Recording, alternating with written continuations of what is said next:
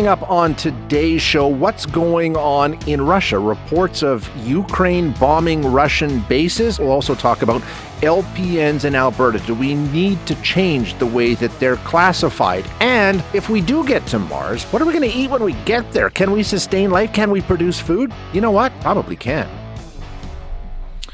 We haven't done an update on the situation in Ukraine in a while, and there have been some developments. Russia yesterday unleashed what Ukrainian authorities called the latest, quote, massive missile attack across that country, striking homes, buildings, civilians were killed, and once again targeting electrical and water infrastructure in the area.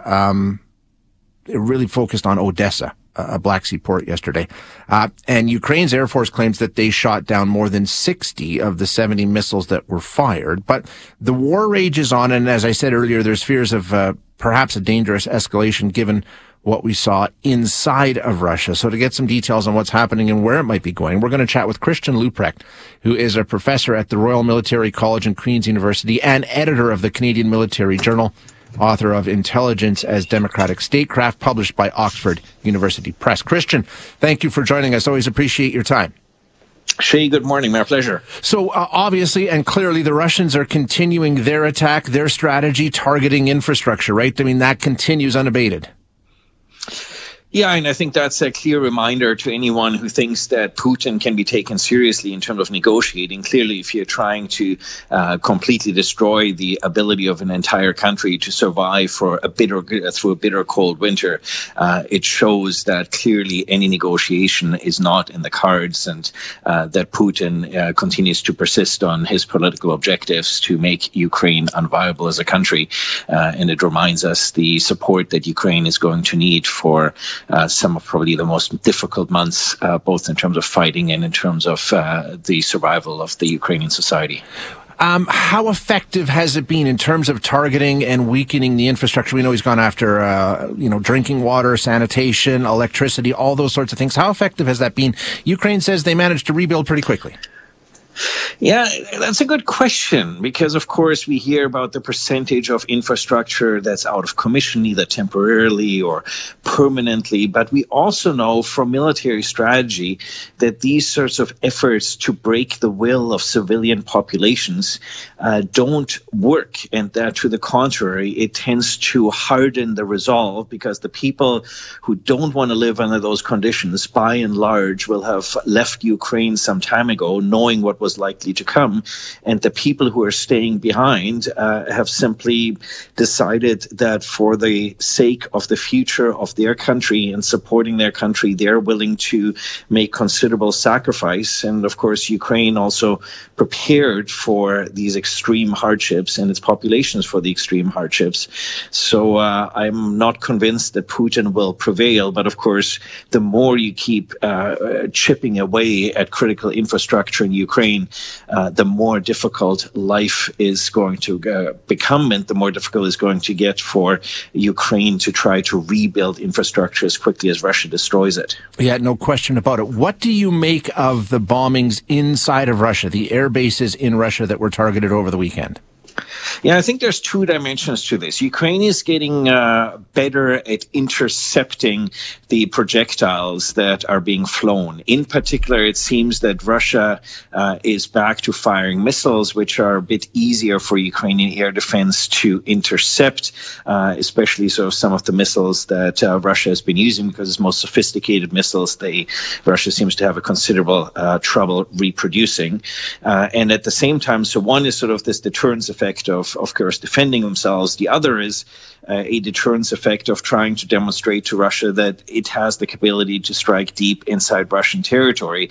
But that is going to make allies and partners quite nervous, because, of course, that could lead to an escalation. It's precisely the reason why allies and partners have not come through with the longer range, higher precision weaponry that Ukraine has been asking for months, because allies and partners don't want Western supplied weapons to be used to target a Russian territory proper, for fear of how Putin might react and retaliate.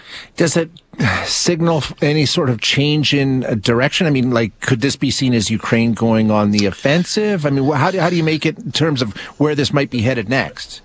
Yeah, I think there's two things. The Ukrainians have obviously figured out that Russia has not deployed its air defenses to defend some of its own air bases. And so they figured out where there's sort of some weak links and where they can target those weaknesses.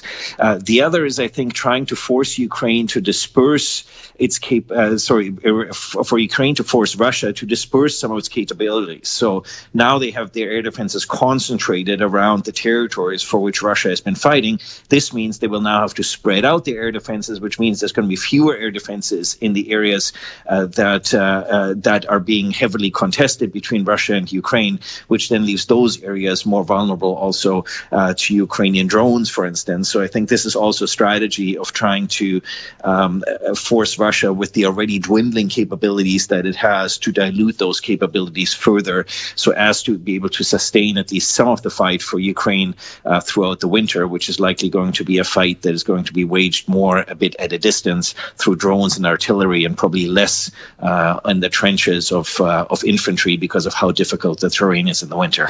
We've heard so much about the winter, Christian. We know that, it's here, right? We're into December, and their climate is very similar to ours. Has it changed things dramatically to this point? Sure. It has significantly slowed the progress on both sides because the ground is now very muddy, which means it is very inhospitable. So essentially, it's very difficult to make any sort of progress outside of main roads. So whoever holds those main roads and now controls much of the supply lines. Nonetheless, Ukraine has made it clear that if Ukraine were to relent at this point, it would allow Russia to regroup for a spring offensive. And so the objective for Ukraine is going to be perhaps less so than taking territory than to continue to deplete Russian supply lines and Russian capabilities to regroup and to muster their equipment and their people so that in the spring, Russia does not have the capabilities to mount a major counteroffensive. Christian, great insight as always. I appreciate you being here, sir.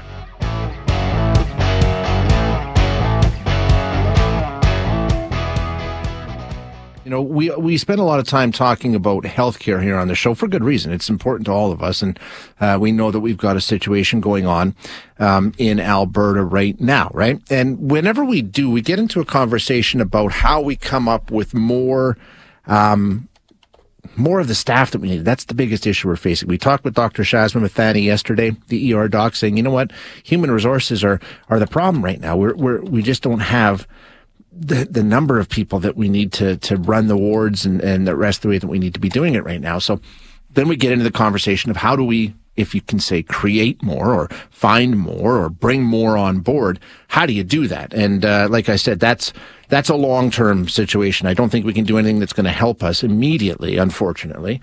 But it's important things to talk about. But we do know it's important to hang on to the ones that we do have, right? Retention. Let's keep the healthcare workers in Alberta that are in Alberta right now. We don't want them going to other areas. There's a campaign underway in our province right now to change the way that we designate licensed practical nurses. And it gets right to the heart of this matter because Alberta rules kind of put us at a disadvantage compared to a bunch of other places on this topic. So we're going to chat now with Kathy Howe, who is the Executive Director of the Alberta Association of Nurses. Kathy, thanks so much for joining us. I appreciate your time today. Yeah, good morning, Shay. Thanks for having me. Let's just, so we all understand what we're talking about here, can we just go through the different designations that nurses have in Alberta? They're not all viewed the same by the system. Can you break that down for us? Yeah, you bet. So we have licensed practical nurses you've just been referring to. They are a group of nurses. They have a 2-year diploma education. And you find LPNs working primarily on the front lines, working with patients who tend to be more stable, whose outcomes are more predictable. That would be that. Then we have registered nurses. Registered nurses have a 4-year university degree. You find registered nurses working on the lines as well, often in positions of charge or in very acute positions such as in the ICU, the trauma areas of an emergency department, etc. We also have nurse practitioners who are prepared at a master's level and have a much broader scope of practice, are able to work much more independently. We also have registered psychiatric nurses who have either can have a 2-year diploma or a 4-year, and whose practice really focuses on caring for people with mental health issues. So those are sort of the 4 disciplines that we see in Alberta. Okay, and obviously all different levels of education, all different levels of work that they do. When we talk about licensed practical nurses, and I know there's a campaign to get their designation changed, how are they viewed? From what I was reading, it's sort of almost in a way auxiliary nurses or assistant nurses on a different level, right? Yeah, that's right, Shay. What you're talking about really is something that's been designated to them in the Labor Relations Act. Right, so yes. This was, so about 20 years ago when they were sort of determining what bargaining units would be in health and what disciplines would be in each of the bargaining units. At that time, licensed practical nurses were functioning more as a nursing aid. In fact, that was kind of the birth of LPNs way back in the war. We started introducing this nursing aid concept really to help nurses, and nurses in that case were referring to registered nurses, with help patients with things like feeding or bathing or dressing, kind of what we call activities of daily living. And 20 years ago, that was still the primary focus of the LPNs. The education was much shorter, less than a year. So that was the work they were doing, and that was a really appropriate place. And, other people in that group, auxiliary nursing would be a healthcare aide or an orderly or a service worker, are all in that sort of category of auxiliary nursing. But over the last 20 years, licensed practical nurse, the role, the education, the responsibility has really gone from a nursing aide to where it is today as a professional nurse with a specific scope of practice. They don't work under RNs or under nurse practitioners. They work with them. They're accountable for their own work. And so there's been a lot of change. But the Labor Relations Act has not changed, and it hasn't kept up. And so they still have them categorized as auxiliary nurses. And that's really what this group of LPNs are advocating to change. Is that fair? I mean, let's take a look at what happens in other parts of the country. Are they treated differently? Do they have a different classification, say, in BC or Ontario or Saskatchewan? Is it different? Well, I would say that it's, I can't speak to other provinces, but I can say it certainly is fair. They're not doing an auxiliary nursing role anymore. Right. They are providing direct care. And so, so that's a fair change. It won't change their scope of practice. What they can do in the workplace will not change. I don't imagine it will change their rate of pay, their union contract. Right. Wouldn't be changed as a result of that. But I think it goes to what you were speaking about in your introduction when you talked about really valuing nurses and not being able to afford to lose any nurses anywhere.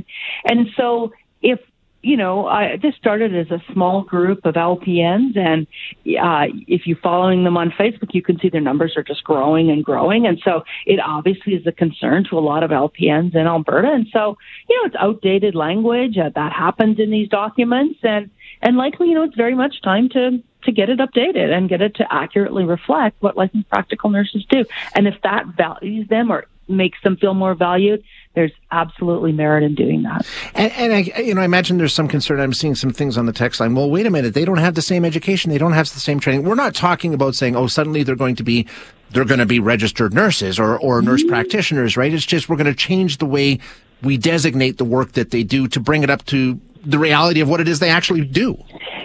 Yeah, it really is just updating the language. It's not changing what they're doing. It's not changing their scope. And it really is around those LPNs who work, primarily for Alberta Health Services, Covenant Health, the large employers, and who are represented by a bargaining unit, which happens to be the AUPE. And it's just how that language is worded in the contract. But it doesn't change them. It's not going to change their scope or the work that they're doing. It's going to change the language. And I think there have been efforts in the past to just change it and then discovered, you can't just change it. It's actually in the Labor Relations Act. And so that's where it needs to be changed. And so that's what they're advocating for. They're saying, let's do what needs to be done to get this language updated. Is there an issue around retention, I guess, is the first question. Is there a problem with, LPNs taking a look at other places and saying, you know what, we're treated differently, perhaps we're treated better, and that's something that, are we having an issue with retention? Well, I think overall we're having an issue with nursing retention, and we're seeing increased nursing vacancies in the province. Mm-hmm. We're not really seeing the number of nurses registered to work in the province decreasing. The numbers are very comparable. The RNs and NPs very comparable to last year. The LPNs are just in the process of renewing, so we won't have those numbers until into the new year. But very comparable, but not enough nurses working the number of shifts we need them to, or they used to do in the healthcare issue. So I would say retention, is an issue. You can leave to go to another province, but you can also kind of leave and stay within your province. So by that, I mean maybe giving up your permanent position, not working as many shifts, not picking up as many shifts. And I think we've talked about that a lot, and that certainly is an issue in Alberta right now for nurses. Yeah, sure is. Kathy, great insight. I really appreciate your time today. Thank you so much.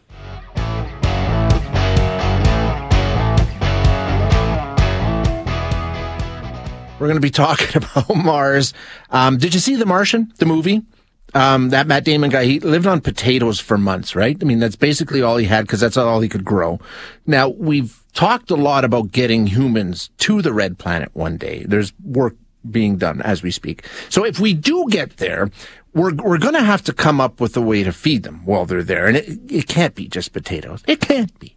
So what might humans eat if we ever do get to Mars? We're going to chat with Lenore Newman, who is a Canada Research Chair in Food Security and the Environment at the University of Fraser Valley. And Lenore, you actually done some work on this and put together, did you write a book? Was it a full book that you wrote on what will feed humans on Mars? That is correct, and thanks for having me on. During the pandemic, a lot of people baked bread, and I'm not very good at bread, so a friend of mine and myself, we wrote a book called Dinner on Mars, and it started as a bit of almost an argument over whether we could feed people on Mars. And so we ended up taking some time digging into that. And yeah, my co-author, Dr. Evan Fraser, is from University of Guelph, and we just dug into it and tried to figure out what would the Rocket Man eat. And that seems like a much better use of your pandemic downtime than baking bread. I'm really glad you did it, because these kinds of conversations just fascinate me. So let's start with where did you start? I guess is the good question. I mean, we've got some humans in space. We know that we're taking food to space and things like that. So that's probably part of it. But we can't just take everything, right? We actually have to produce some stuff in space. Is that where you started? That is true. What we realized was that Mars is too far for takeout. And we also know, and I hate to burst everyone's bubble, but Matt Damon would have been poisoned by the potatoes. Really? Why? The soil on Mars is toxic. It has a really potent carcinogen in it. So we actually started with the soil and tried to figure out how could we process it to make it so it wouldn't be toxic potatoes. And so the base of the food system on Mars starts with cyanobacteria, but that's fancy word for blue-green algae. And on Earth, blue-green algae is mostly a problem, but it turns out if you grow it on Mars, you end up with some organic matter, but it cleans the soil for you. So that was stage one. And then our areas of expertise in our day jobs are mostly around then how do you make protein and carbohydrates and, fruits and vegetables starting from the soil. So, yeah, we built it up from there. And I think we can safely say you can grow enough food on Mars to support a little city, but it would be very hard. Really? Hey, okay. And now, when we did a conversation a couple of weeks ago, it got FDA approval, this lab-grown meat. Is that something that you're talking about? Maybe, there's no animals running around on Mars. We're not going to have cattle farms up on Mars, I wouldn't think either. But we grow the meat. Basically, it's like test tube steaks, right? Did you look into that? We did, and that actually is an entire chapter of the book because we realized that was a real sticking point animal agriculture doesn't work in space because it's quite inefficient. And let alone that animals don't do well in space. Right. And we have some experiments that have been done with that, and they tend to get very confused and very annoyed. One of my favorite is there's some great videos online of cats in zero gravity. They don't like it. It's not a good scene. And so, yeah, we realized that it's going to have to be basically a vegan diet, at least, for the foreseeable future, maybe a few fish if we're really careful. But, yeah, you end up with, then where do we get the protein? And, yeah, lab-grown meat, definitely going to be part of it, where you're taking yeast and bacteria and fungus and using them to brew proteins the same way you brew beer. Yeah, exactly. Okay. Doesn't sound appetizing, but hey, you got to survive. So if that's what we're going to eat, that's what we're going to eat. Now, getting back to the producing fruit and vegetables, you say enough to support a small city. I mean, how? We're not going to be planting farms, I wouldn't think, right? Like you say, the soil has its issues. So how do you produce that quantity? Well, the good news is we're developing that technology on Earth really rapidly, this idea of indoor vertical farms or really advanced greenhouse technology. And in a way, it's because we need it here. And I mean, if any of your listeners have tried to buy lettuce in the last little while, you've probably had the same thing that I have, where you go and you're like, holy, I'm going to have cabbage. It's good old cabbage. That's what we're eating today. So here in Canada, we're actually really trying to push forward that industry of using hydroponics to grow fruits and vegetables year-round where you need them at scale.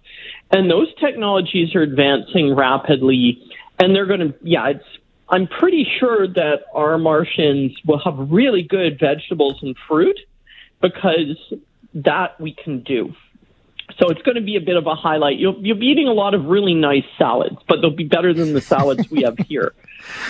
Interesting. Okay, now, like you say, a lot of these strategies, I mean, we're using them in different ways already. It's not like we're starting from scratch. We know there is a possibility with some of the things we're already doing to make this work, right? This is already happening. This is true. Yeah, we basically are building this on a terrestrial food system. We can actually learn things about Earth's food system from trying to do this. Now, one of the weird things that caught me by surprise is here on Earth, the one part of the food system that's just perfect is our carbohydrates. So our grains, our pulses. It's really technologically advanced. They're really cheap. We do it really well. I mean, Canada is a carbohydrate powerhouse, as you know. Mm-hmm. And you try and do that on Mars, and it turns out it's really hard, because those crops take up so much area, to the point we realized that people on Mars will just have to eat less carbohydrate, which actually is probably a bit of a good thing, because we eat too many carbohydrates. But it means a food like spaghetti might be a bit of a luxury product you only have once in a while, simply because it takes so much room to grow, wheat and lentils and foods like that. Interesting. So like you say, as we sort of just explore this, I mean, we're not doing it, but just the concepts and the practices and the things that we're attempting and developing, they'll be applicable down here on Earth and possibly make things better for us on this planet too. That's what we realized as we dug into it. It started as a fun exercise because, we were stuck inside. But we quickly realized there were actually lessons, certainly around protein, because we know that our protein system is quite inefficient. It takes up a lot of room. It needs to be changed to be a little less intensive. And we see plant-based proteins, and we see these lab-based proteins emerging as cellular agriculture. And so we think, looking at how you would feed Mars using as few resources as possible, and also closing the loop. That's another thing that becomes very obvious is on Mars, you couldn't waste anything. You'd always have to be recycling. And really, we should be doing that here. It's just we haven't had the reason to, but we do, because we have, climate problems we need to address. So closing the loop, trying to have a more diverse sort of protein portfolio, maybe eating a few less carbs, doubling down on fruit and vegetables and producing them where you actually are. These are all things, they're lessons that we can apply here that would also work to make sure that a Martian community was, happy and had meals. So bottom line, it's possible. We could do it. We could sustain life on Mars. It is possible. Yeah, it is possible. And the other thing that was a little playful, but we realized is anytime humans have moved to a new environment that's really harsh, one of the first things they do is figure out how to produce alcohol. So I'm pretty sure we'll be fermenting other things on Mars too pretty quickly. And who knows, maybe one day a good Martian red wine or good Martian whiskey will be competing on Earth with our home product. Wouldn't that be something? We're ways away from that. But again, never underestimate the urge for people to get slightly intoxicated. You're absolutely that happens. No matter what, we will figure out a way of doing that. Lenore, so much fun. Thank you so much for joining us today. Thanks for listening today. To hear any of our other interviews, you can find them wherever you find your favorite podcasts. And if you like what you hear, don't forget to rate and review us.